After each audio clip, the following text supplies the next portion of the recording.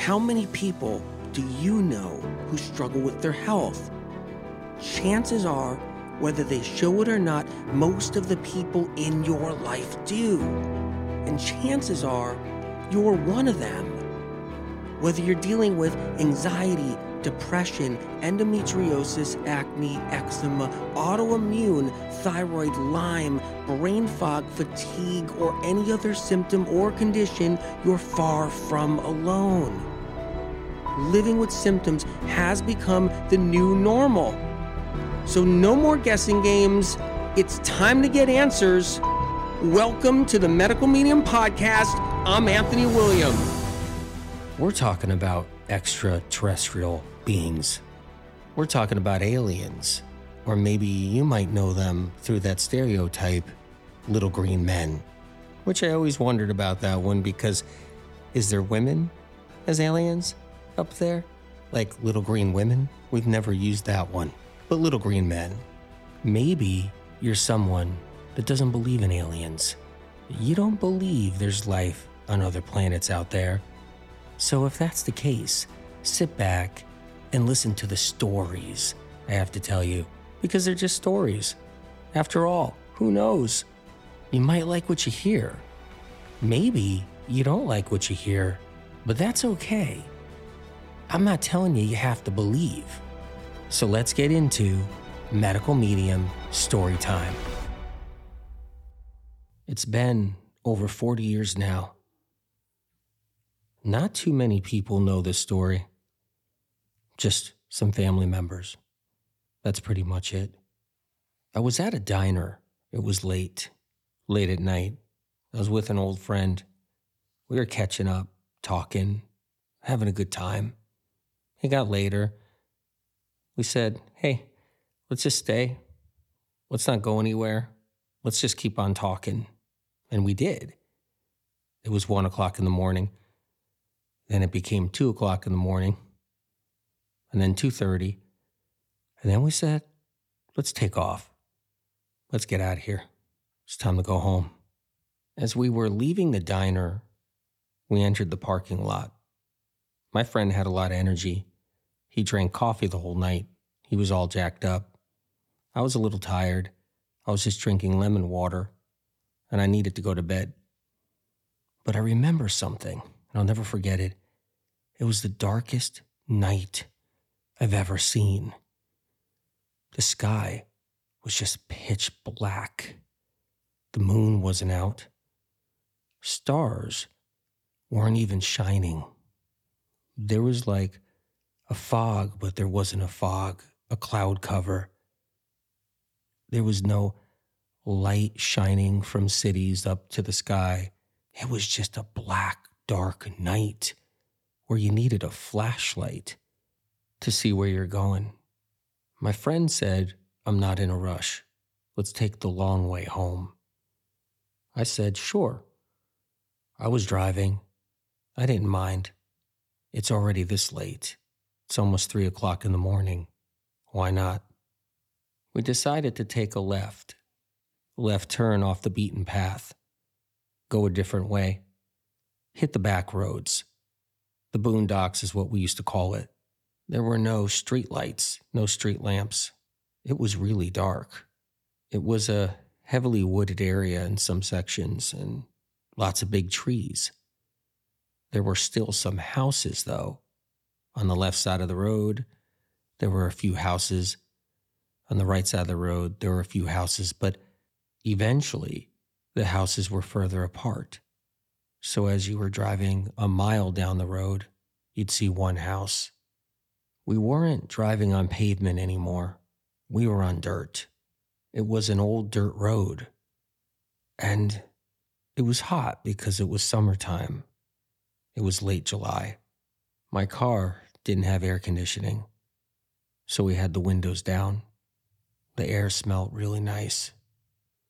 My friend and I weren't talking that much at this point. I think we were just feeling the vibrations of the night. The air smelled good. I think both of us were noticing how quiet everything was. We were driving, but it was so still outside. There was no wind, no breeze. It was just thick of silence and stillness. We were coming to a fork up ahead in the road. We were supposed to take a right, but instead, my friend said, "Why don't we take the left?" So I said, "Sure, why not? It'll lead to the same place in the end." We drove for about another half mile. There was another fork in the road, so I saw it coming up, and I decided to slow down before I got to it. I came to a stop, sat there in the car, and that's when I noticed something unusual. I was looking to the left, and I said to my friend, "Do you see that?" And he looked and said, "Yeah, what is that?" I said, "I don't know.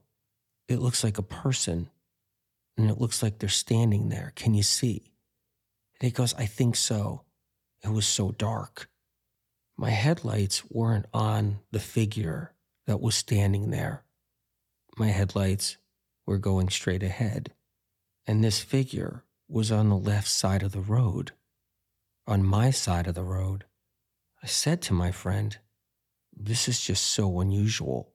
It's 3 o'clock in the morning. We're way out in the sticks. We're on a dirt road. No one's out here." And then something came over us. We felt a desire that took over, making us want to see what this figure was, making me pull the car over to the left, driving down the dirt road, and pulling up directly to the figure. As we were getting closer to this figure, I was noticing a metallic flicker occur. My friend said, "Is that a person? Are they wearing some kind of flickering jacket?" And I said, "Yeah, it looks like that, I think. Let me just pull right up to them." We got closer and closer, and then that's it. We pulled right up, and the figure was standing no more than 2 feet from my car door and my window. And then that's when my life was changed forever. My friend leaned over to my side, and we both looked at the figure. Even though the figure was so close, it was hard to see. It was confusing. It was like you were looking at something. You think you know what you're looking at, but you're not sure. You can see a metallic jacket or suit or covering. It looks like a human of some kind, but then everything changed. A light came out of the sky, so bright, it was brighter than what daytime would look like. It was blinding. My car was running at the time, but then no longer. It just shut right down. A few seconds later, our eyes started to adjust to what we were seeing. We were looking at the trees. We were looking at the leaves. They stuck out so vibrantly. And then we turned our heads and looked up at the figure, straight at it. It was tall. You had to look up. And what we noticed is it had a head, but it wasn't looking at us. The body was turned around and the head was facing a different direction. Seeing and feeling this was hard enough. And then the body, the figure, lifted off the ground about a foot. We felt like we were paralyzed, and disbelief and shock started to take over. Our eyes were glued to the figure, and that's when the figure started to slowly spin around to the point where the figure was facing us. And then we were directly face to face. And what we saw looked like a tall man with no face. The head looked like it was wrapped in skin. It had a tight wrapping around the face and head. There were indentation of eyes, but no eyes. There were markings of nostrils, but no nostrils. And there was a line, as if it was a mouth, but there was no mouth. We were staring in what felt like a paralyzing trance at this tall figure hovering off the ground in the light with no face. And that's when I heard a voice. And the voice said, "It's going to hurt you." A feeling took over. And that feeling was, if I don't get out of this now, I'm going to die. And that's when I heard my friend screaming in terror. And that's when his screaming snapped me out of whatever trance I was in. And then I started screaming as I was leaning over to his side of the car. I remember at that point where I knew I had to do something. Fight or flight was kicking in, that adrenaline surge. And I remember telling myself, do I just try to open up my car door, bump into this thing, and just run? But I knew that wasn't going to work. And then at that moment, the light in the sky went out and disappeared, and the car started back up on its own. I jammed the car in drive, and I stepped on the gas, and the car took off. After a few seconds, I then lost control of the car and went off the road. I was stuck in the mud. I put the car in reverse, and I slammed on the gas, and the car wasn't moving. I was stuck. And in the back of the car, through the windshield, I could see something moving, and I can see what seemed like some type of flashing light in the distance. My friend jumped out of the car. He got in front of the car, and he started pushing. I had the car in reverse, and then caught traction. He jumped back in the car, and we hit the road again. As we were driving down the road, we never spoke. We did not speak once. He didn't say, "That was the craziest thing I've ever seen. I thought we were going to die." And I didn't say, "Oh my God, dear Lord, what happened? What did we even see?" We both didn't say anything. We didn't even speak. We couldn't. We could not talk or say a word. A couple miles down the road, we got off the dirt road, and we were on pavement. We were where we were supposed to be. We still weren't speaking. I drove him directly home. He got out of the car. He went inside his house. He didn't even look at me. I drove back home, got into my house, crawled into bed, and eventually fell asleep.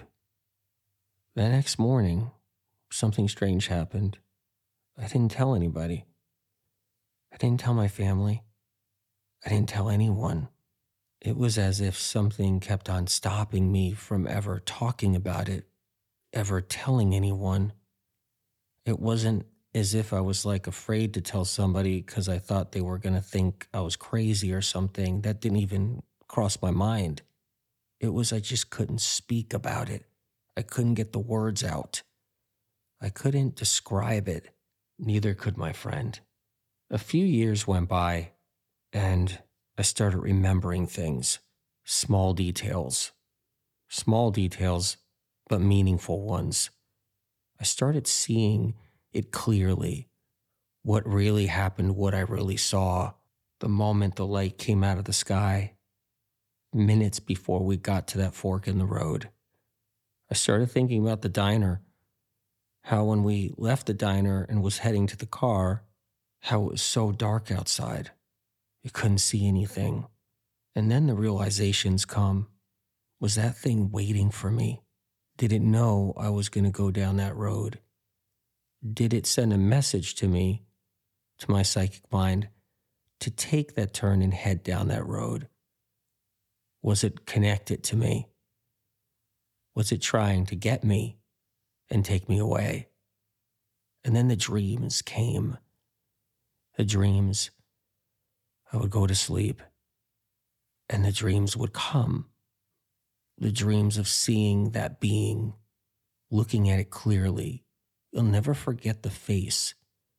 And in the dreams, it comes out so clear, as if it was in the moment. Clues surface over time in the dreams. I had this one dream that repeated itself, and every time I dreamt it, something different or new came up within the dream. I was in the diner. My friend was there. We were sitting there. And then a light streaked outside, but there wasn't a car or truck in the dream, but a light was outside in the dream. And then I wake up out of the dream, and it hits me. I remember vaguely seeing a light that was different than a headlight, different than a truck light. And I remember even mentioning it to my friend in the diner during all those hours we were talking. And then I have another dream. It's the same dream. It's another day. But this time, I'm driving in the car.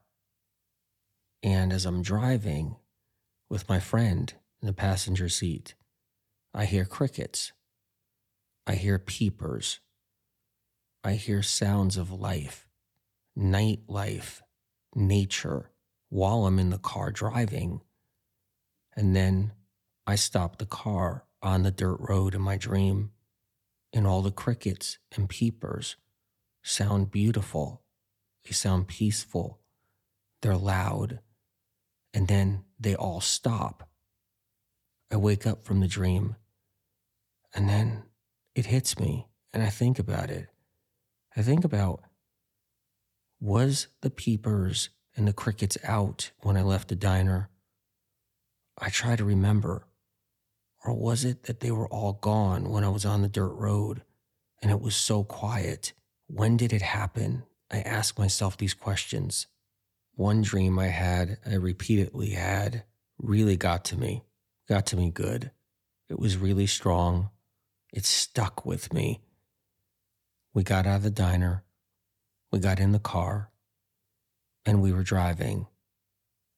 We went on the dirt road, and we were driving for a while.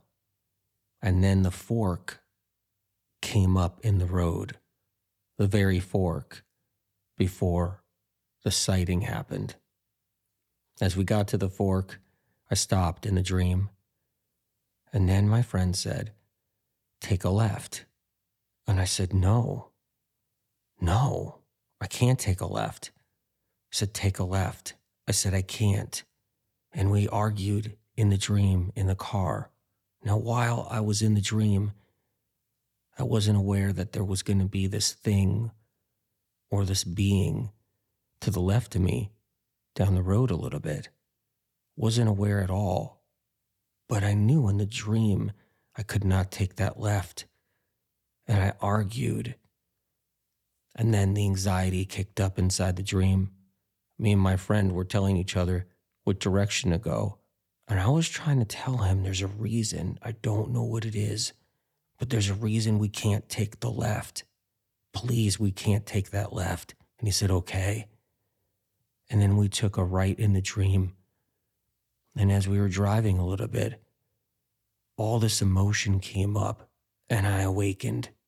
One of the things that I think about the most is I knew when I was sitting in that car and that light came out of the sky and that being was just a couple of feet away, that something bad was going to happen. And I knew there was no escape. I was trapped. You hear stories out there of people getting abducted by aliens. Something happens to them. They just disappear. And they eventually show up somewhere by the side of a lake. No clothes on, disheveled, no memory. Or just abducted and gone forever. And there was a witness that saw it happen. Or you hear other stories where the aliens come into the house and they go into somebody's bedroom and they just take you away and you just go out of the house up into the sky and you're gone forever. You hear about these stories out there. And when I ever hear any of these stories, I don't doubt it. I say, yeah, exactly. Because I know that night when I was in that car, it was going to happen to me. But yet, it didn't happen to me. I wasn't taken away. I survived it. But how? One of the questions I'm always asking myself, one of the questions I think about all the time, and I ask above, is the question, how come I survived it? How come we got away? And how did it happen? Why did the light stop? Why did the trance and the force we were under let us go? I've heard stories out there of people who have encounters, and they're spiritual people. They believe in God. Maybe they follow a religion, and they see a sighting or something happens to them that it's unexplainable on all levels. And they question everything after that. They question the Bible. They question their faith. They question Jesus Christ. They question the God they believe in. They question the Savior they believe in or the saint they believe in. They question the Creator or what they believe in spiritually. They question it all. They're confused and they lose faith because what happened changes everything for them. What happened to me that night did not have that same effect. It strengthened my faith instead, made it stronger, because I realized that some kind of divine intervention occurred. Some kind of angelic intervention occurred. Something had power to go against this dark, evil power that I was up against. To have that kind of light come out of the sky like that and light up everything. To have the force to gravitate off the ground in that capacity that it did. To have the ability to shut down the car, and yet it was stopped. Stopped in its tracks, it seemed. Living proof. I'm here. And the dreams have all but gone away over the years. Now it's just a dream once in a while, or once in a blue moon, I say, as an expression. And that dream is, I'm in the house. I hear noises. I go downstairs. I end up opening the front door, going outside, and then I look at the sky. And then I see a light moving across the sky, and something comes over me. And that light gets closer and closer, and then I realize it's got its eyes set on me, and I have to hide, and I have to run. And I end up trying to get back to the house, but the house is really far away now. And this dream repeats itself in many ways, but it's always similar. And then I jump into the bushes, and I lay there on the dirt or in some grass behind a bush, feeling the presence that ship is floating around the neighborhood, looking for me, and hasn't quite spotted me yet. And then I look behind the bush up at the sky, and the ship's larger, and it's landing in just an adjacent field. And I know, oh my God, it's going to get me now. And then I could kind of feel it and hear things going on as I'm in the dream, but I can't get back to the house. And just when I think they found me, I wake up. I wake up in a sweat, and I can't fall back to sleep. It could take hours. There's a lot of people in the world who have gone through something similar, or even far, far worse. So when I think about what I went through in my experience, I'm truly grateful. Hey, Hey, you see that? You see that? What is that in the middle of the farm field? I don't know. Old Harper's Farm? You see it over there? Yeah, let's just head over there. Come on. All right, wow. What is this thing? He didn't get a new tractor, right? No, this isn't any new tractor. I've never seen anything like this. Hey, oh, and the door's opening. The door's opening. Oh my God. Oh. Do you want to go in? Yeah, why not? Why not? Let's go in there. All right, you go first. All right. All right. Feels like they got air conditioning in here. I don't know. It just feels cool. What is going on here? What is this thing? Look at that control panel. Don't touch that. Don't touch that switch. You don't know what it does? Yeah. Like, what if it does something? This thing looked like it landed here, man. You don't just play with the switches. No, I don't know. Don't sit down in the seat. No, you shouldn't be sitting in that seat. Oh my God, what's in that jar? Oh my God, there's a jar. There's a jar. Look at it. What's in that? Do you see the wires going to it? What? It's moving. Oh, we got to get out of here, man. As fast as possible. What? No, the door's shutting. No, just stop it. Just go. I know when people think, hey, there's going to be an alien talk or an alien show or some kind of alien TV show or something or documentary, first thing comes to mind, government, governments, government base, government bases, aliens, Area 51, the government harboring aliens, harboring spacecrafts, hiding material, hiding documented, classified information. Because, face it, that's what everybody thinks about. But in this episode, I'm not going to go into all of that. It's just going to be insulting because, duh, yeah, governments are involved all around the planet with aliens, alien activity. Yes. Has the military or some military on the planet somehow got a hold of a crashed spaceship? Maybe even got a hold of an alien? Yeah, for sure.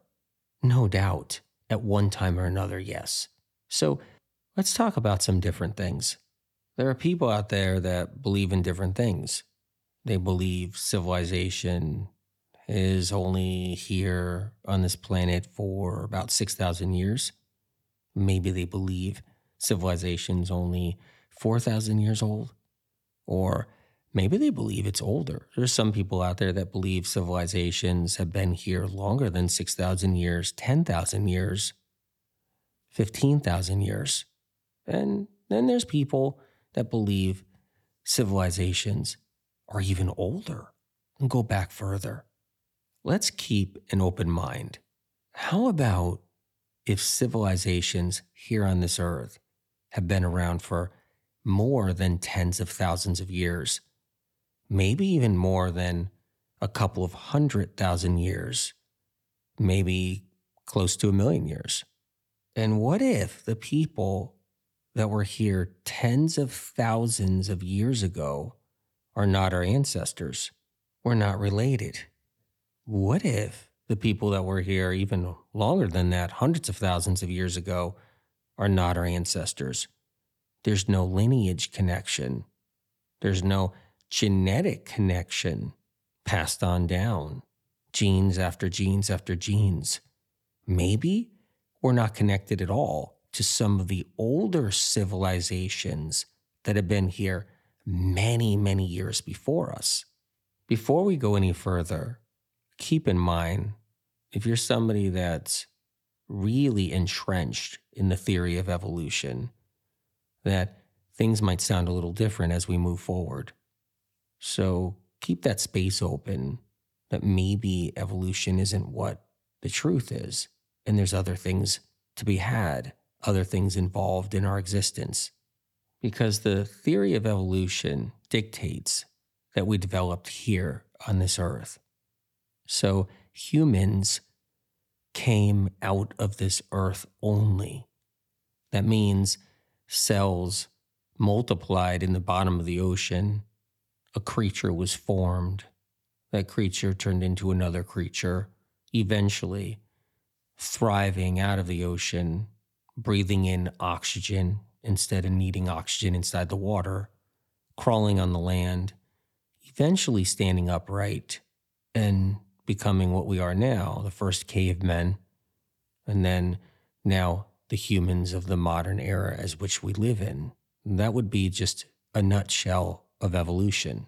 So if we believe in evolution, we are forced to believe that the humans on this planet came from that original source, stayed alive, and thrived on this planet, and took us to the point of where we are today. That means from point A, the inception of humans developing out of cells and tissue, a creature moving into a primate, developing into a human, and then that first human, from where it started, whenever that was, carried on with no interception. That means that human model, that human race in that moment never had an interruption that stopped the human or human race from living.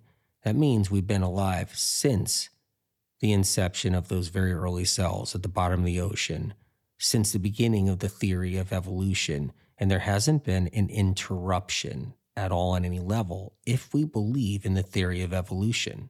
We stood upright, we became a caveman, and now we learned how to use, as a caveman, stone tools. We learned how to create a fire with wood, and here we are today. But what if I told you something else? Or what if we just talked about something else? Take it or leave it. I don't know.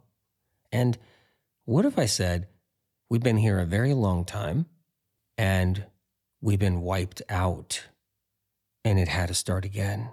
And what if I told you it was more than once? We were here. Civilizations lived. We were wiped out and we had to start again. And what I mean by wiped out, I mean by eradicated. I mean by extinction. So what if I said there were humans, humankind here on this planet, humanoids, humankind, and civilizations were thriving, things happened, and then all civilizations on the planet were gone. And then, thousands of years later, started up again. Imagine the earth as one big chalkboard. Remember when you were in school? Teacher had a piece of chalk in her hand or his hand, was writing up on that chalkboard. Imagine the earth as one big chalkboard, and then the teacher taking an eraser and clearing the whole chalkboard. And it starts over from the beginning. And that entire civilization on the planet wiped out, gone for good. And then eventually a new civilization starts up, but it didn't start up through evolution. It didn't start up where there were some mussels and clams, crustaceans sitting down at the bottom of the ocean. There's some oysters down there, and something sparked, and a jellyfish and an oyster got together, and then some kind of other creature was formed because of it. And now something crawls out of the ocean. And next thing you know it, after another 1,000, 10,000, 20,000, 100,000 years, now it's upright. Now it's a primate. What if it didn't work like that at all? And civilization was there and then gone. And then a new civilization appeared.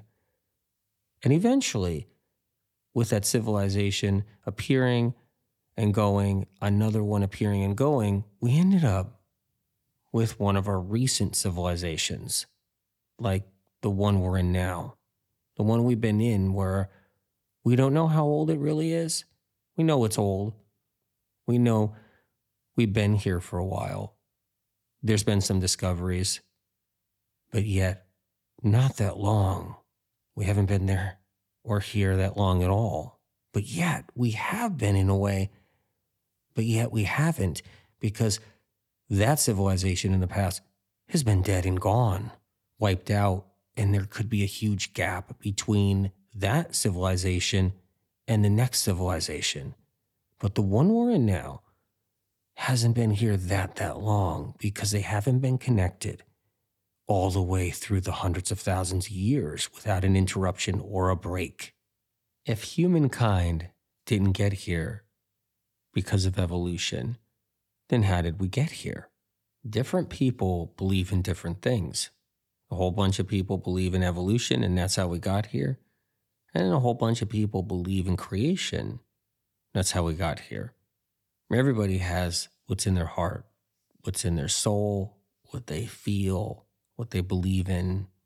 Now, how we were created, whether it was through evolution, coming out of the ocean, or God created us, like Adam and Eve. However someone believes how we were created, one way or the other, is not really the focus for the moment. What if I was to say we somehow got here, but we were created somewhere else?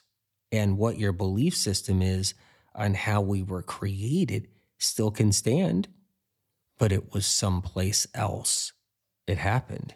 So if you believe evolution is how we got here now, what they teach in school, that we came out of a swamp or an ocean, then that happened somewhere else. If you believe God snapped his fingers and a human appeared, or Adam was created, and that's what you believe, then sure, it happened somewhere else. So let's think about however we were created as a human kind, it happened somewhere else, far, far away, but then we got here. And maybe you're someone who doesn't believe that God snapped his finger and we appeared, or we crawled out of a swamp or an ocean through evolution, and you have a different belief on how we were created. That's fine. Whatever that belief is, just what if it wasn't here on this planet and it was somewhere else first? So that brings us next to, is there life in other places? Meaning life on other planets, in other solar systems, in other galaxies. Some people already know that there was life on Mars. Civilizations in the past, there's statues on Mars. There's war machines on Mars. There's all kinds of debris on Mars. There's a tremendous amount of evidence that there was life in the past on Mars. There were actual civilizations thriving. There were buildings, houses, cities on Mars. But what happened? How come it's not there anymore? The Red Planet is a prime example of destruction and evil. It's a wasteland because of war after war after war. Imagine what was once a beautiful place, a beautiful planet with water and trees and foliage, became a nuked out nuclear wasteland and desert. Did you ever think that tens of thousands of years could have gone by on Mars and it's still not in a place where it can be reseeded? The startup of a new civilization, a large civilization that can thrive, where water becomes purified again, foliage, trees, plants, shrubs grow. How long will it take for planet Mars to be able to heal itself, to clean up, purify, so that life can exist on it and thrive on it? Are we here on planet Earth heading to the same fate? The war machines, when you think about the nukes that we have on this planet, could annihilate the entire Earth, turn it into a wasteland and a desert just like Mars. and even turn it red because of acid and fallout. And what if that happened here? That would not be a natural disaster. That would be a war machine disaster, evil on all levels. But it would be a wasteland here, and civilization would be eradicated. All life on the planet eradicated completely. And then we would be a wasteland. But for how long would we be a wasteland? How long has Mars been a wasteland?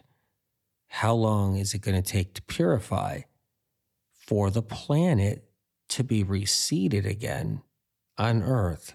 We're at a place in history where a natural disaster could occur, like a volcano clouding up the sky, shutting out light, sunlight, no photosynthesis, no plants and trees growing. We can't feed ourselves. It could happen. But most likely, what's going to make a big shift here on Earth is not going to be a volcano or a great flood. It's going to be destruction from evil and greed. And that's what's going to take the planet to that new phase. It's not going to be that flood. It's not going to be that volcano. It's not going to be because the moon goes off axis and then we have a disaster for quite some time, for 1,000 years or more. Is it possible we disappeared over and over again because of natural disasters? A meteorite, a great flood, some kind of shift with the earth and its axis, some kind of shift the moon had. Is it possible we disappeared and then reappeared, and then thousands of years gone by and we disappeared again and we reappeared? And if there were natural disasters making us disappear, basically destroying and killing off civilizations in that moment of time, how did we reappear? How did we reappear? Such a nice night tonight, isn't it? I love taking these nighttime walks. I know, air's good. What is that? Oh my God, you see that? Get your phone out. Did you see, where did it go? It went over that hill. It's on the other side of the hill. Just, let's go. Let's try to get there. Run. Okay.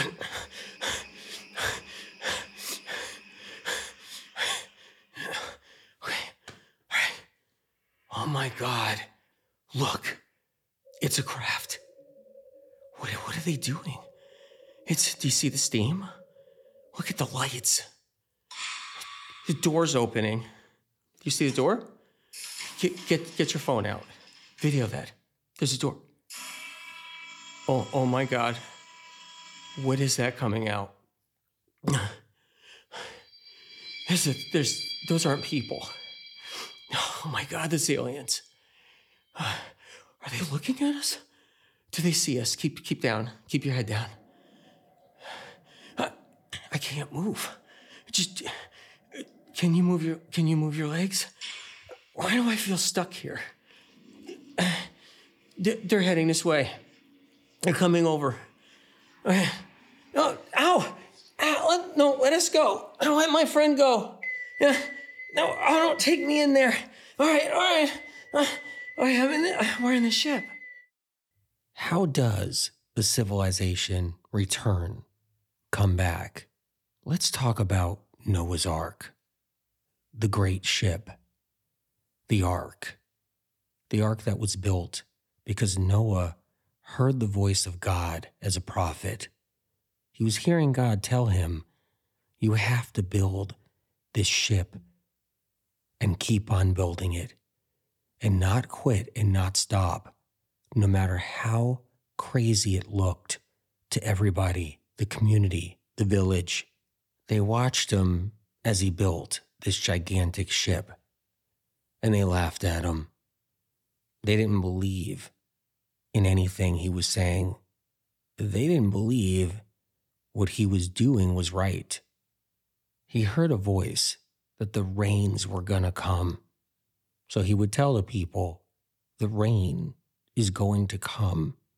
He gathered animals 2 at a time. And then the rains started. They didn't start heavy at first. They started kind of light. But as the days went on, the rain kept on coming, heavier and heavier. Puddles went to small rivers, went to ponds, turned into lakes. Everything was saturated. The water rose, and then the ship broke free off its stilts and was now floating. Everything turned into a vast ocean. Noah had a job to do. It was to bring life back on the planet. It was to reseed the planet, instructed by God. So Noah heard God say to him, "You must preserve these animals and then let them free when the time is right." But what if Noah wasn't a human? What if Noah's ship wasn't a wooden ship, but was a starship? A starship with a prophet on it, not human, but a prophet that heard a voice and took orders. There was a great flood on a planet in a certain solar system. We need to reseed that planet towards the end of the flood. So that prophet in that starship had directions to go gather life, gather humans from another planet, gather animals from another planet. And once they've been gathered, redirect and head to planet Earth. So when the flood subsided, spacecraft landed on dry land and unloaded the cargo, different kinds of animals, different people, and lots of provisions. But at the same time, those provisions run out. And then those people need a way to feed themselves.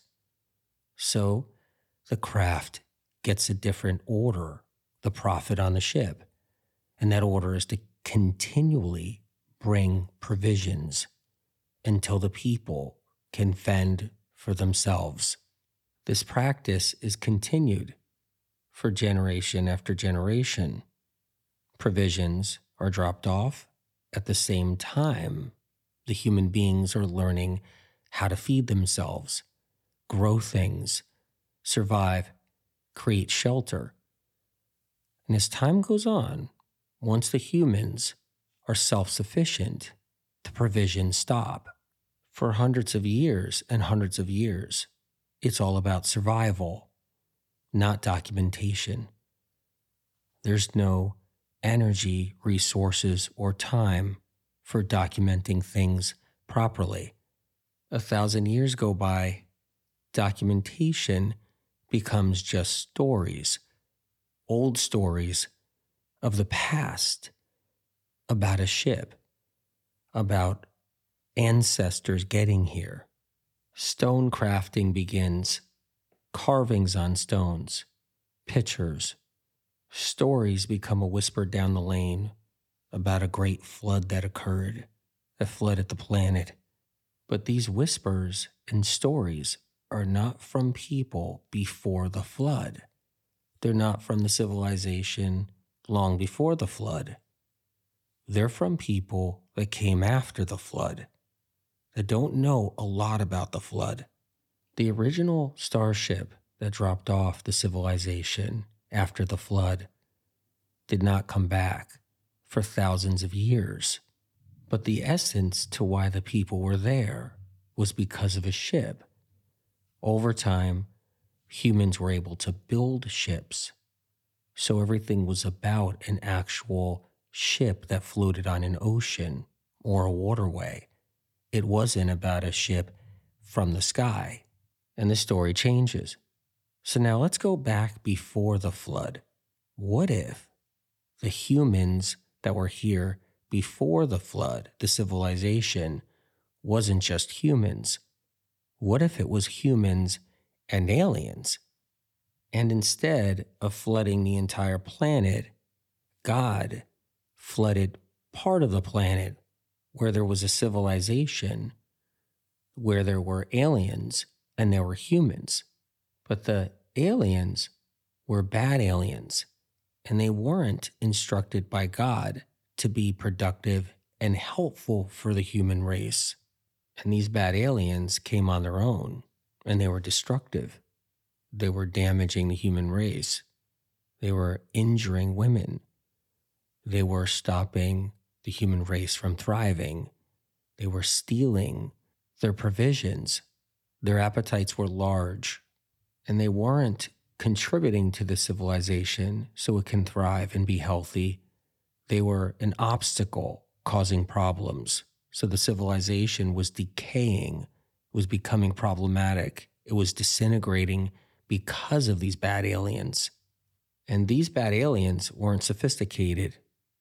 They didn't have a spacecraft. They were aliens that didn't have spaceships. They got here from an alien ship that dropped them off. They were a different variety of alien dropped off by an alien ship.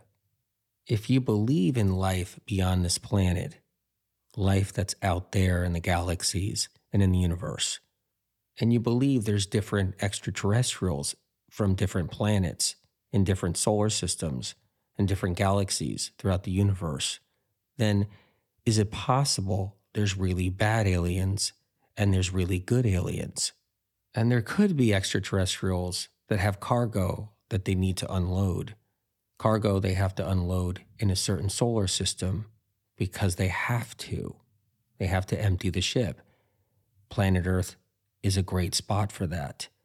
And is it possible that bad aliens dropped off other aliens that didn't have a spaceship, but yet joined a civilization and try to prosper and grow and thrive within that civilization? And that civilization first accepted them, gave them a chance, but they weren't compatible. Instead, these extraterrestrials that were dropped off started to destroy the civilization. And say you believe in God, say you believe in the Creator, say you believe in some type of universal force or power, and that God or power decided to flood the planet to eliminate that destructive extraterrestrial beings. And what if God didn't create this flood? What if the Creator didn't create this flood? What if some super universal power or force didn't create the flood, but it was just a luck of the draw? It was just timing. Or what if it wasn't timing and it wasn't God that created the flood, and instead it was a different extraterrestrial, a good extraterrestrial? And this group of good aliens that saw the situation and saw how bad it was and destructive it was, decided to try to fix the problem and started to melt the caps, or used alien technology to reroute a massive river, directing this massive river into an entirely different direction towards a civilization. Or did they use an alien technology to actually create humidity, massive amounts of humidity, and using their alien technology to create gases that promote rainfall, uncontrollable, nonstop rainfall? And this heavy precipitation lasted for months upon months, drowning out that civilization. And what if one of the aliens that helped create the flood to destroy that civilization got a message directly from God to do so? And when this great flood happened, was there spoils of war that occurred? And what if there was another civilization that was destroyed at the same time, one that was thriving, that wasn't destructive, and this other civilization was low? It wasn't high up. It was actually low on the earth. So when the flood happened, it went underwater, and it was Atlantis, a very advanced civilization that was dropped off by extraterrestrials previously. But not only did these extraterrestrials drop off civilizations along the way, they dropped off creatures from other planets. I love fishing here. I love this place. Yeah. Okay, you got some bait? Awesome. CJ, okay, great. Awesome. I'm going to cast out a line right now. Where are you going? Just 100 yards? 100 feet up? Okay. All right. Cast your line out when you get a chance. We don't want to miss out. All right. Oh, this is just incredible. I just love the fresh air. Yeah. Oh, let me take a look around. It's so gorgeous. Yeah. Huh? CJ, what happened? Where is he? Oh my God. Oh, what the heck? His fishing rod is gone. Oh, wait a minute, there's tracks coming out of the water. This looks like webbed feet and claws. Huh? It looks like he was dragged in. Is that a shoe coming out? There's stories out there from all around the world of people experiencing encounters with creatures that are not human, creatures that are not animal. Like when you hear one of these stories, you think, well, maybe the person just saw a bear, or maybe the person just saw a deer, and that's what was running through the woods. Or maybe that person in the truck accidentally ran over a wolf. Meanwhile, the person gets out of their vehicle and takes a look at what they ran into, and it's far from a wolf. It's far from a dog. It's something they've never seen before, ever. Gnarly teeth sticking out, a strange-shaped head, an unusual-sized body, much different than a simple dog or wolf or even a bear. And then when the authorities come and take a look at it, like, we're just going to take a look here and don't worry, sir, go on your merry way. We're going to bag it and tag it and bring it in. And, oh yeah, no, those teeth are 4 inches long in the front and it's got red eyes, but that's normal for out here, so not to worry. Oh, wait, here's the other authorities coming here. Here they are. Great. Hey, guys. Yep. Okay, let's just get this thing loaded up and take it into the veterinary clinic. Yeah, that's where we're going, the veterinary clinic. Exactly. Okay, there's a helicopter coming. Oh, yeah, that's normal. Just get the helicopter down here. It's landing, and we're going to get it on that helicopter and take it to the base, the military base. No, wait, I mean, not the base. The veterinary clinic is where we're taking that. Don't worry. There are thousands of stories upon thousands of stories going back even past 100 years, 200 years, here in the U.S. alone, of people seeing things, people who are logging in the woods, cutting down trees, lumberjacks, seeing sightings of different creatures they've never seen before in their lives. When I was younger, I heard a story of a hunter who was out in the woods, saw a bear, and was pretty far away, took a shot, hit it, and then took a walk, finally caught up to where the bear was, looked on the ground, and it was a dead Sasquatch. He accidentally shot a Bigfoot. If he knew it was a Bigfoot to start with, probably wouldn't have shot at it. But he didn't know. It looked like an elk, a moose, a large deer, a bear. It just looked like something rustling through the woods, and it was his target. He didn't know he shot a Bigfoot in the back. The story goes that him and his friend dug a big hole right next to the Bigfoot and then pushed him into the hole and buried him. This happened around the 1930s, and the story didn't come out until he was older, 30 years later in the 1960s, when he was asked, why didn't you tell someone? Why didn't you go to the authorities? Why didn't you ask for help? He said that they were scared because it looked human-like, so much so that they were in shock.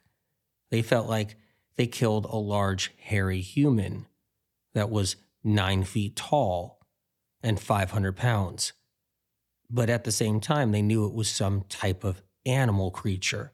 They kept it a secret and they moved on with their life. But there's stories all around the world.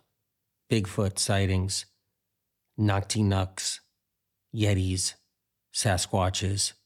Some stories are just friendly sightings, walking on a trail, and you see a Sasquatch or a Bigfoot. And others, where a Yeti comes out of nowhere and rips a tent apart and ends up killing a group of people that were camping out. The people who live in and around the Appalachian Mountains know about Bigfoots. They see a lot of different creatures, but not just Bigfoots and Sasquatches and Yetis. They see other things out there. There's something called the Wolfman, 7 feet tall beast, or the smoke wolf, which is a massive wolf that's the size of a bear, a brown bear, and it has red eyes and a wolf head. And then there's one of the more frightening creatures, the Mothman, 10 feet tall with wings, and it's spotted before something bad happens. And of course, let's not forget the Chupacabra. The Chupacabra is in different forms, different places around the earth, and most likely responsible for some mysterious killings and disappearances.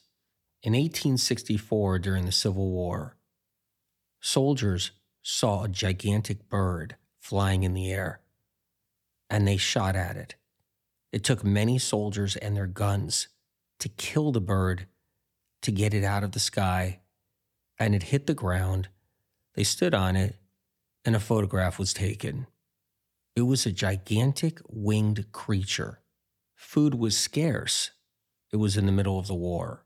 It was approaching winter, and they sectioned this creature, cut it up in pieces, and cooked it, and fed a portion of the army. Mysterious sky creatures and mysterious land creatures were not the only creatures to be worried about. There were sea creatures, lake creatures, ocean creatures, river monsters here on this earth. Then and here on this earth now, one such creature is the mermaid. But mermaid sightings were never like it is in the storybooks.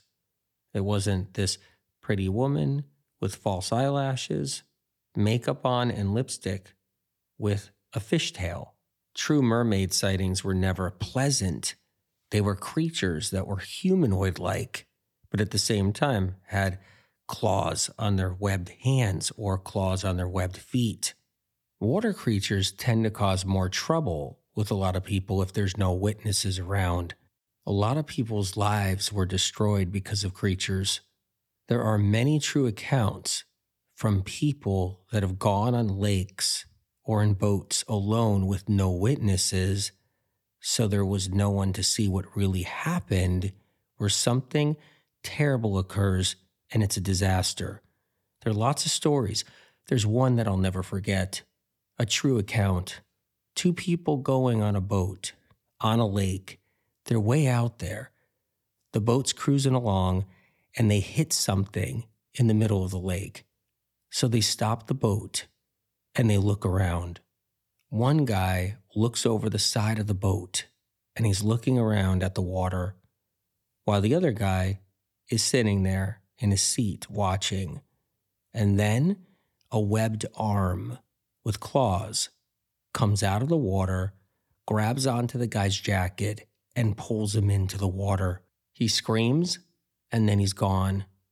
So then the guy looks for him, finally heads back to shore to get the authorities. The authorities come, and they say, "What happened?" And the guy says, "I was on the water in my boat with my friend. We hit something, and then he was pulled in by what looked like a monster." Now, of course, the authorities are never going to believe that, ever in a million years. So then an investigation occurs. The guy ends up losing everything and ends up in prison for killing his friend. When he was on trial, everybody looked at him like he was crazy as he sat there saying, "Listen, I didn't kill my friend. Literally, I saw it. A monster came out of the water and grabbed my friend and pulled him in." Now, no one's going to believe that unless they experienced seeing a water creature or monster themselves one day cause a problem, or even witness seeing one, or were taught that they exist, but we're not taught they exist. They're hidden from us purposely. If everyone believes that these creatures exist, then a lot of questions are raised. And the people that keep the people in control don't want those people that are in control and brainwashed, don't want them thinking about other things. They want them to use their bandwidth, their brain power on everything else that they're training everybody and brainwashing everybody and keeping everybody on the narrative of society of what it is now. They don't want them off the grid or off the beaten path, learning about things that confuse everything. If science and research and authorities and the people in power and our leaders aren't talking about these creatures, not mentioning these creatures, it makes the leaders of the world look like they're hiding things, or that they're not honest, or that they just don't know, which means you don't have that security. Knowledge of creature sightings and creature experiences have always been down to that person's crazy. That person who lives in the woods is freaking nuts. That person that was on that raft going down the river who saw something jump out of that river, run on land, and had scales on its back, that person was delusional. They didn't know what they were seeing. Or that person who was in the woods on a trail saw some beast run across the trail, chasing down a deer and then killing it in front of that person who's on the trail. And these are just sightings like, whoa, this is what I saw. You have to understand. You have to believe me. And that person's changed forever. Their consciousness has changed forever. Their thought process about life, their reality has changed forever. They no longer trust the system anymore. The system is telling them they're nuts. The system is telling them to be quiet. The system is telling them that maybe they're imagining it, or they need to see a psychiatrist, or maybe they just need the attention and they're crying out for attention. So they're making up this elaborate story, trying to get people to look after them and care for them because, hey, you don't understand, I'm special, because that's what they tell people. Meanwhile, the people that experience these things know the truth, and they know what they saw with their own eyes. But things are changing now. A new normal is coming. Everybody has a camera in their hand. It never happened before. Back 50 years ago, the cameras were large, bulky, problematic. Batteries didn't work right in them. And you would have to go into the woods with these cameras 40, 50, 60, 70 years ago in hopes that you would spot maybe a Bigfoot. Now everybody walks around with these high-tech phones, capabilities of getting videos in seconds, high-tech clear videos and photographs. And because of this, a new normal is coming. It's on its way. Already there are lots of people out there capturing creatures on their video cameras, including house cameras too. And as this keeps happening and more people see sightings and have documents, meaning video camera documents, actual videos of these creatures, then it becomes the new normal. And then eventually authorities, leaders of the world, people that run the world will say, oh yeah, that's right. We've always known about that. You're right. There is a creature. Science research. They captured a creature and we have the creature and we're doing tests on the creature. And yes, you're right. There's creatures here. So it's fine. It's normal. Trust us. Trust us now. Oh, we've kind of always known about this. And you've always known about this too. And then let's just keep on brainwashing you. And that's how it goes. Meanwhile, what about all the people that have been told they're nuts or lost their lives or were put in prison because their friend was pulled into a lake?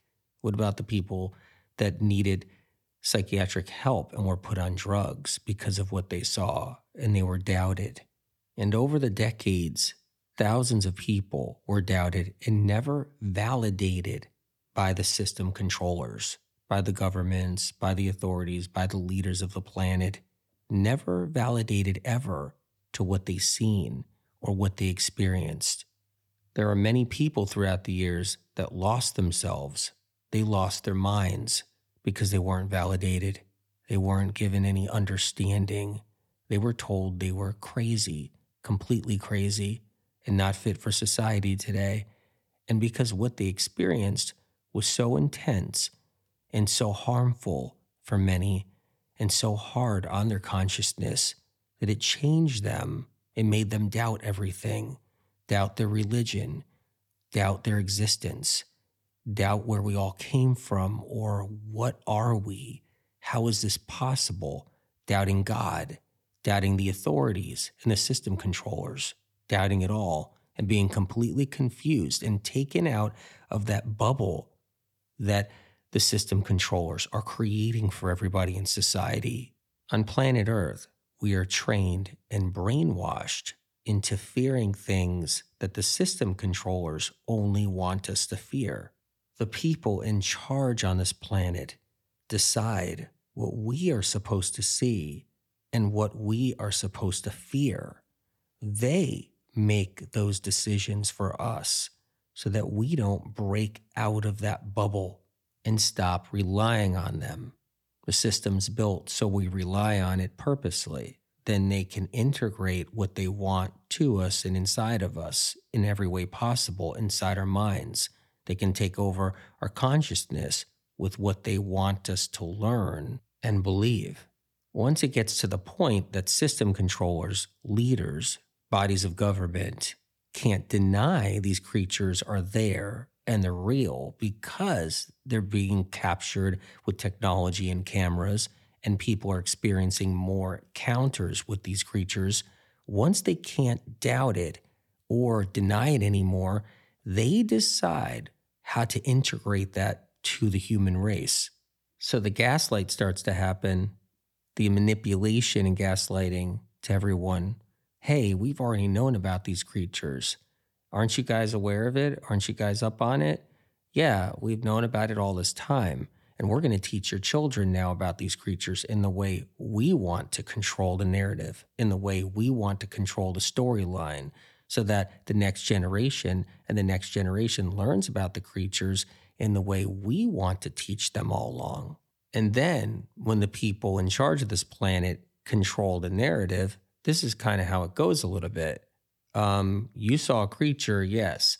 That's because there's this one breed of creatures that we have identified now, and science is actually taking a look at. And that creature came out of a river that had a chemical spill, and that creature was mutated. It was really just a normal snake, but it ended up growing a lot of limbs, somehow got tall. But yes, it's a creature, and it's true. And that's how they do it. They'll do something similar to that. So this way, people who are brand new to it all will be like, hey, did you see that news report? Yeah, you saw it? It's crazy. It was like this creature that came out of the water, they said, and it ate a goat, and it was like, it had claws and it had scales. Yeah, they said it was like because of a spillage or something and global warming and whatever it is. They were saying how there's going to be more of these creatures, so we just need to look out for them. As time goes on, they're going to try to acclimate us. They're going to have this thing where we're adapting to what they're giving us. Oh, science has it under control. They have a creature in a lab. They've identified it. It came out of the wet market originally or something. Maybe it's climate change. Whatever it is, they get us nice and comfy and cozy so we're not scared really because they control what we fear or not. They don't really want us to fear these creatures unless they want us to fear these creatures. But they'll get it, so we'll finally get numb to it. It's all about numbing us out to everything so they can control us still. One important thing to know is that the reason why they're going to control how we think about these creatures or how we learn about them as time goes on, so it stops us questioning where these creatures come from. Where are they derived from? So the storyline is controlled. So we don't start thinking beyond the box and outside the box. Like, how is it possible these creatures are here? And do these creatures we're seeing fit the stories that the people in charge are telling us. When a creature is spotted on one side of the planet and it happens to be a similar or same creature that's spotted on another side of the planet, the story and the narrative doesn't work anymore about this river and a mutation or a contamination. And as more creatures surface all around the world and they're getting caught on camera and photographed, then the stories are going to change. It's one of the reasons why they just don't want to even talk about it, because you won't be able to keep the same storyline. And the biggest fear that the people who control this whole planet have is us learning where these creatures really come from in the first place, which is Noah's Ark, spacecraft that dropped them off and still drops them off today. And as many millenniums have passed, there have been many Noah's Arks, many spacecrafts dropping off different creatures, land creatures and water creatures. And if you think about it, many have. They think about, well, how come we don't see all these creatures all the time, say in the United States alone? Well, what people don't realize, very little land is being used by humans in the United States.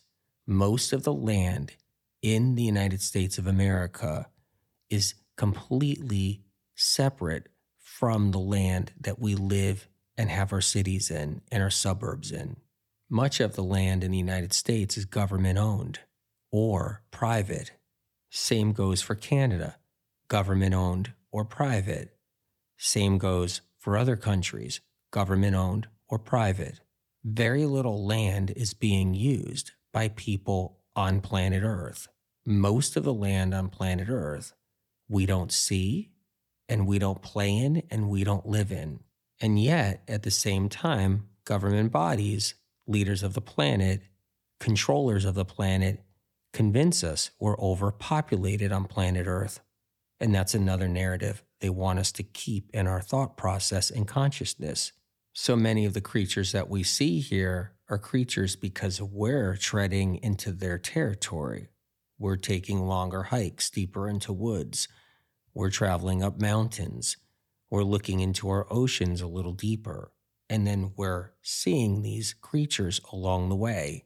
And these creatures are brimming. There's plenty of them out there. It's just that they're also hedging on our territories too, that we live our lives in. So the paths are crossed a lot of times. When the day comes and it's out in the open that these creatures all exist, the system will set the stage on how we view these creatures and if we should fear these creatures. And if the system wants us to fear these creatures, there'll be a reason for the system's own gain. For example, if they wanted to evacuate a certain part of a country, they can use the creature alert. There's a creature in that area. It's very dangerous. You have to evacuate for the next 50 miles diameter. Meanwhile, there is no creature causing a problem in that area at the moment on any level, but they need that area cleared out for other reasons the system wants to use it for, or cleared out to cause trouble with people in that area for a reason the system wants to do it for. Another thing that could happen once we're aware of all these creatures and they have control of the narrative, the system can say, look, these creatures are infectious and we can actually catch something from these creatures that can make us really sick or kills us.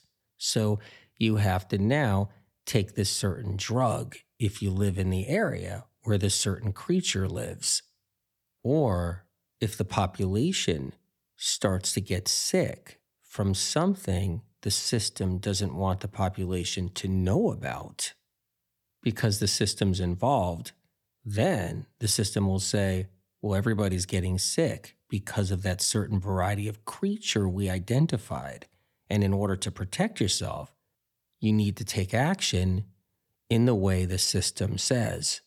When the time comes when people that control the planet, the system controllers, the leaders of the planet, decide it's okay to be open to the existence of these creatures, to be okay with their existence, they may present it in another way that these creatures are naturally here, naturally derived, indigenous, because that stops us from asking more questions.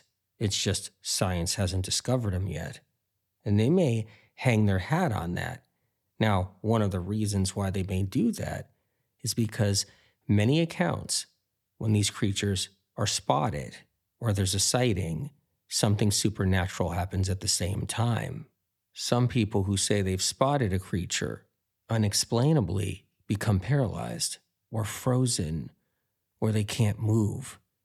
And it's not just because they're in total fear. They can't run. They can't move their arms.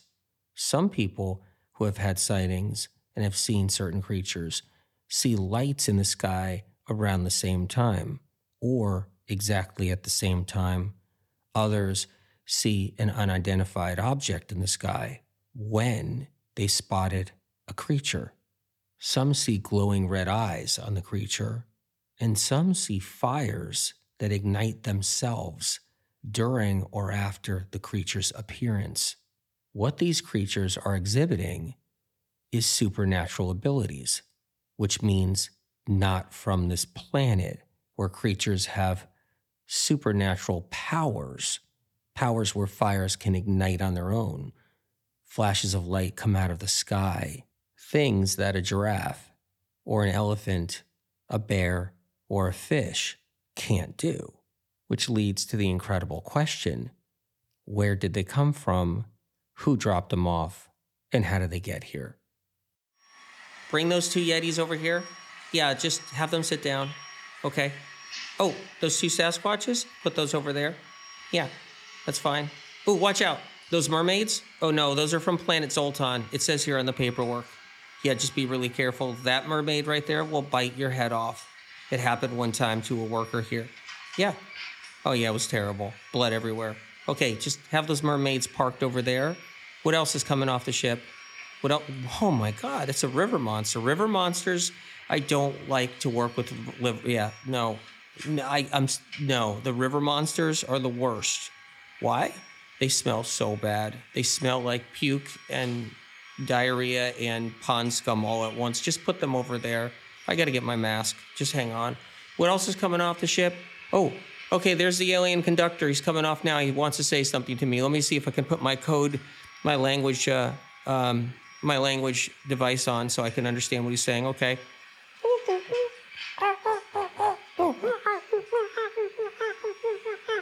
Yeah, no, calm down. Calm down. We're taking everything you have today. Yes, yeah. Okay, I'm signing off for this. There you go. Okay. Now this leads to a couple of questions here. If creatures are being dropped off by spacecrafts in the last 100 years, is there an alliance between the people that run this planet and the aliens? Deals being brokered, deals being made to receive such creatures? Or are these creatures being dropped off by spacecrafts roguely, randomly, anytime, any place as the years go by? Or is it both? Is it sometimes an alliance with the people that run this planet because deals are being made and there's spacecrafts and aliens dropping off creatures randomly at other times? This leads us to another question. Do the people on this planet who run this planet have communication with the aliens, communication with extraterrestrials in other ways, minus the creatures, without having any creatures involved? Planet Earth has precious resources. Resources we go to war over, resources we battle over and fight over, precious minerals, water, oil. That's just a few of the resources. Deals for these resources are made on the planet between corporations, countries, governments, militaries, people behind the scenes. Deals are made. And who else? And who else wants a piece of the action? Precious resources from this planet. Now, the phone you're holding, that takes a lot of minerals. Precious minerals is how your phone can work, is how your computer can work. It's how technology works. It's from precious minerals that were mined from this earth. But, spacecrafts are technology as well. And spacecrafts need precious minerals. And that leads us to all the excess land in the United States and other countries that we're not privy to, that we're not allowed to walk on or see. Hundreds and hundreds of miles we don't have access to. And why don't we have access to all this land at the same time we're being told we're taking up all this space? If the whole world's monetary system and economies are built on resources that come from this planet, and most of the land is not accessible and just tucked away, and human beings aren't allowed to be on that land or talk about that land and who owns it, then what are the powers of this world doing with all that land, and who is using those resources within that land? What kind of deals are being made? And is it possible that aliens are making deals with humans here on the planet? Extraterrestrials are making deals for precious minerals and resources. And it's a trade-off. Maybe we're receiving technology from these extraterrestrials. At the same time, we're giving out precious resources from our planet. Is there trading occurring? And the other thing is, there isn't just one alien spacecraft, one alien race, and that's that. Lots of different aliens from different planets around different galaxies, different parts of the universe. Just this galaxy alone that our solar system is in has countless solar systems within it. So are there deals made with different alien races here on planet Earth? A trade where we give them precious minerals from this earth while they give us tools and technology. Everyone thinks that when we donate blood, it goes to use. So it goes to the hospitals. And the hospitals always say, well, we don't have enough. We need more blood donors. We need more blood donations. But no one is really tracking, really, on paper, where all that blood goes, because hospitals only get a fraction of that blood. So where does all that blood go? Lots of blood is being donated, but yet lots of blood is not making it to the places it's supposed to be donated to. And then there's all the excess blood from when we get our blood drawn. They only need a fraction of the blood when they draw it from us to run a test, but yet they draw more blood from us than what they use. And they say they throw away the rest. In truth, technically, only a few drops of blood is needed to run a gamma of tests, but they draw ample amounts that they'll never use. Where does it go in the end? You might be somebody that thinks, oh no, they use all that blood when they do a blood test and they draw blood from me. It's not true. They don't even use a slight fraction of it. It's so minuscule. But where does all the other blood go? And where does all the blood go that we donate as well? I go into great detail about blood draw in the Brain Saver books. Is it possible that we're trading our most precious resource, which is our life force, our life blood, our actual blood, and we're trading that blood for technology and tools from extraterrestrials? And is it possible that they're doing something with that blood? For one, they could be drinking it. Extraterrestrials can be using it as a fuel source. For two, they could be extracting precious minerals and trace minerals from our blood itself.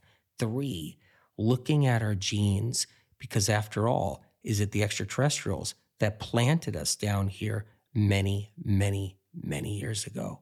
It's time to talk about the moon for a few minutes.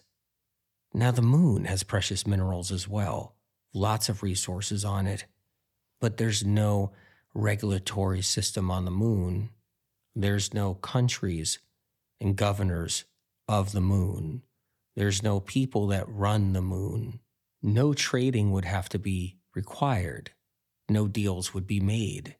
Just extraterrestrials flying over the moon, entering craters in the moon, mining deep within the moon for precious minerals, and destabilizing the moon, weakening it, essentially hollowing out the moon, and at the same time, destabilizing the Earth. How many excavations are happening inside the moon? How many alien nations and alien races are digging inside the moon, unearthing or unmooning lots of precious minerals and metals that they need for their industries? Is it possible that the moon will eventually collapse inside and the moon will fold? As the moon breaks apart, large pieces of the moon will head to the Earth. Will it throw our Earth off axis to such a degree that our Earth heads to the sun? And that brings us to our next question. What alien nation or alien race would like the moon to collapse eventually, break apart, and throw the Earth off axis? It certainly isn't a good alien.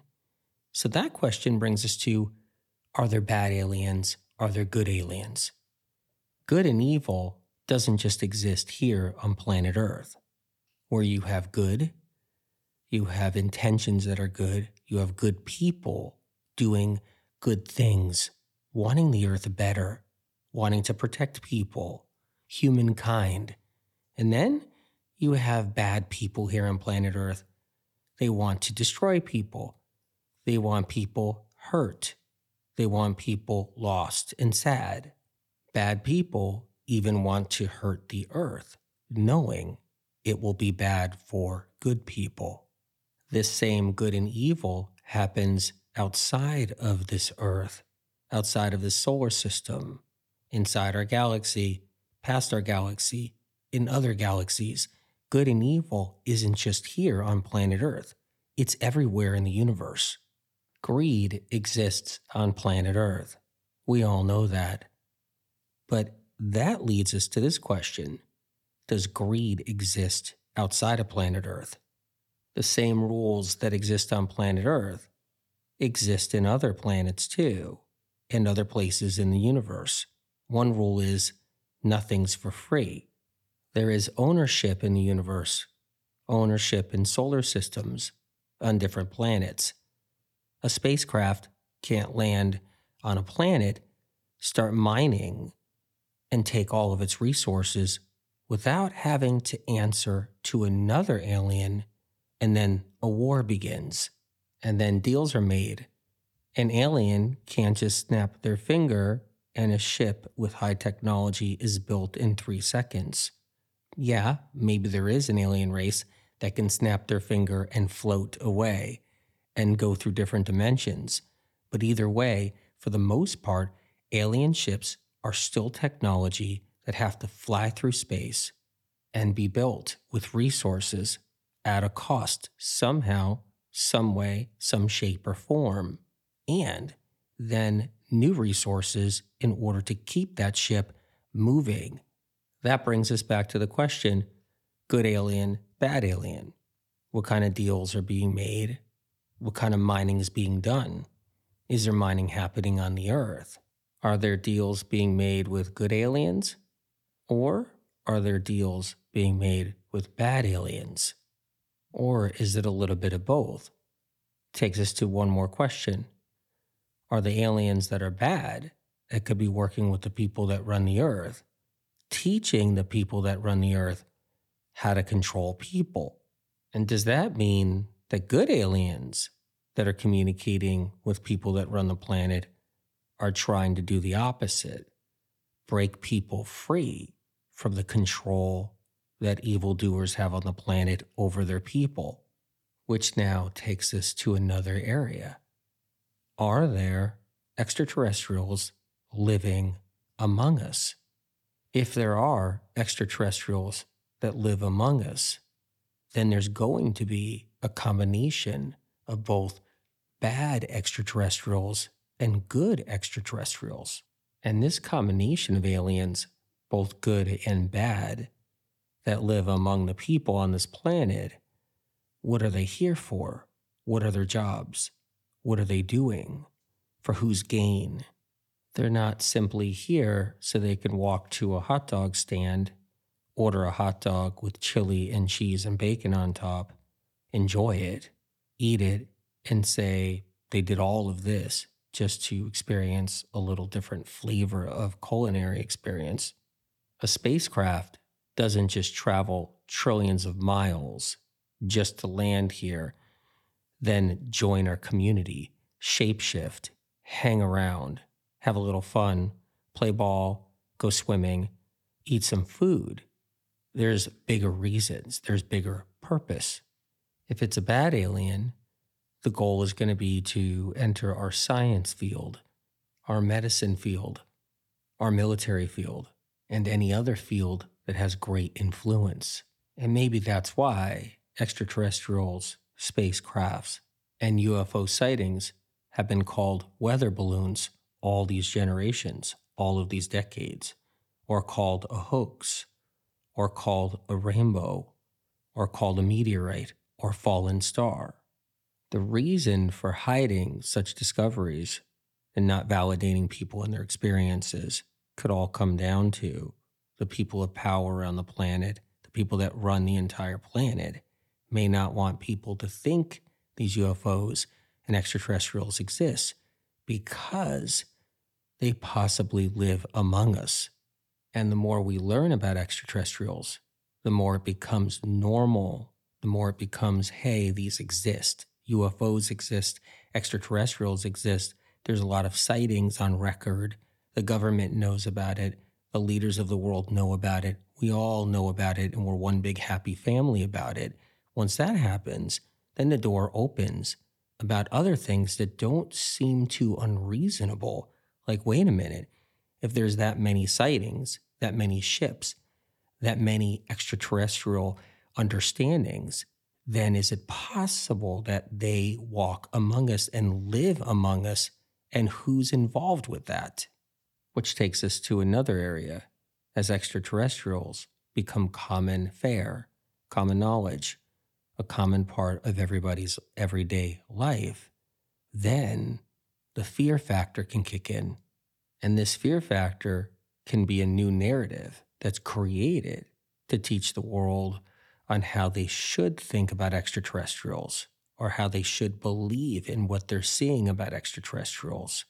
When the whole world is joined together and everybody knows about extraterrestrials and it becomes common fare, it's integrated into everyone's lives, then the story can change about these extraterrestrials, about what they're doing to us. Or the time may come where the people that control the world will say something is bad, something's happening that's not good for everybody about these extraterrestrials. And then the story changes, and then everybody gets fearful, and that becomes a way to control everyone. And this could lead to a new fake narrative story, which is that extraterrestrials are out to get us. So the whole world has to join together, create a war machine against the extraterrestrials, a narrative that may not even be true.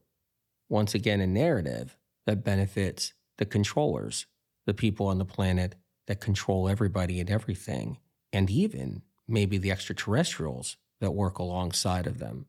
So let's talk about what people on this planet have been searching for all these centuries. Holy relics, religious relics, Ark of the Covenant, the Holy Grail, the Veil of Veronica, the Ring of St. Edward. So let's start with the Holy Grail. Many believe that the Holy Grail was a cup that Christ drank from with the apostles during the Last Supper. The cup has never been found. The search happened for centuries. People all across the lands searched for the cup.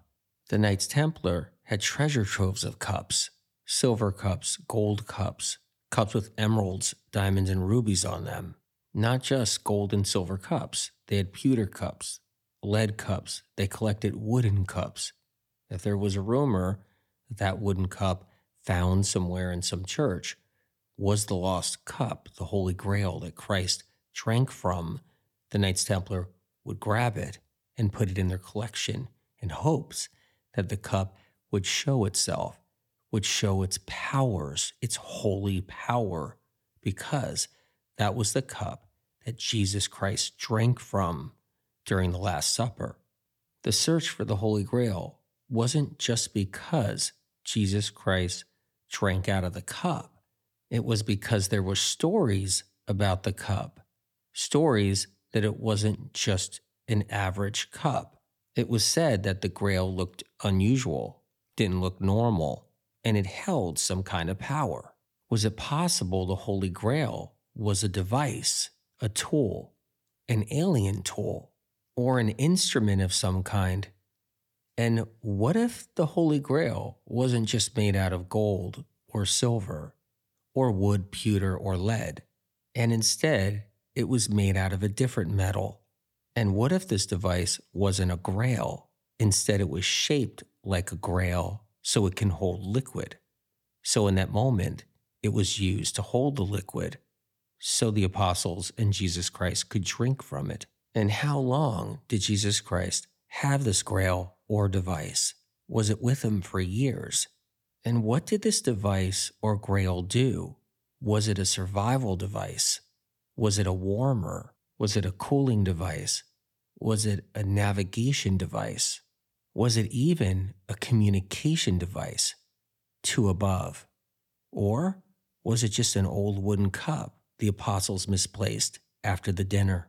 And when did the search for the Holy Grail start? Was it shortly after Jesus Christ was crucified? Or was the search for the Holy Grail long before Jesus Christ had the Holy Grail in his possession? And then there's the Ark of the Covenant. It's said that Moses built the Ark and then housed the 10 Commandments within the Ark. The other thing placed inside the Ark was the rod of Aaron, another precious relic of the Israelites.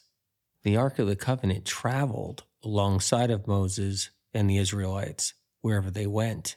Was it possible the Ark of the Covenant wasn't built by Moses and instead was an alien tool given to Moses, directed by God? And this alien tool, the Ark, fed the Israelites, kept them from starving to death. A fuel source produced by the Ark, manna, so the Israelites wouldn't go without food. It was said the Ark of the Covenant had godly powers. So when the enemies came, the Israelites survived in battle because of the Ark of the Covenant. Was the Ark a powerful device directed by God to be brought down by aliens and given to Moses to save his people? Was the rod of Aaron a tool, an alien tool, a device that worked alongside of the Ark of the Covenant, which was another alien tool? And were they both used to separate the water that was flowing in the Jordan River so the Israelites could cross? Or was the Ark just a wooden box built by Moses, instructed by God, to house the 10 Commandments and the rod of Aaron? Yeah, you guys, we have to go get the Ark. Yeah, Moses told us to do it. No, you too, all of us. I don't know why Moses always tells us to do it all the time. Okay, you ready? Get ready to lift it. Ooh, oh no. Don't drop the rod of Aaron, whatever you do.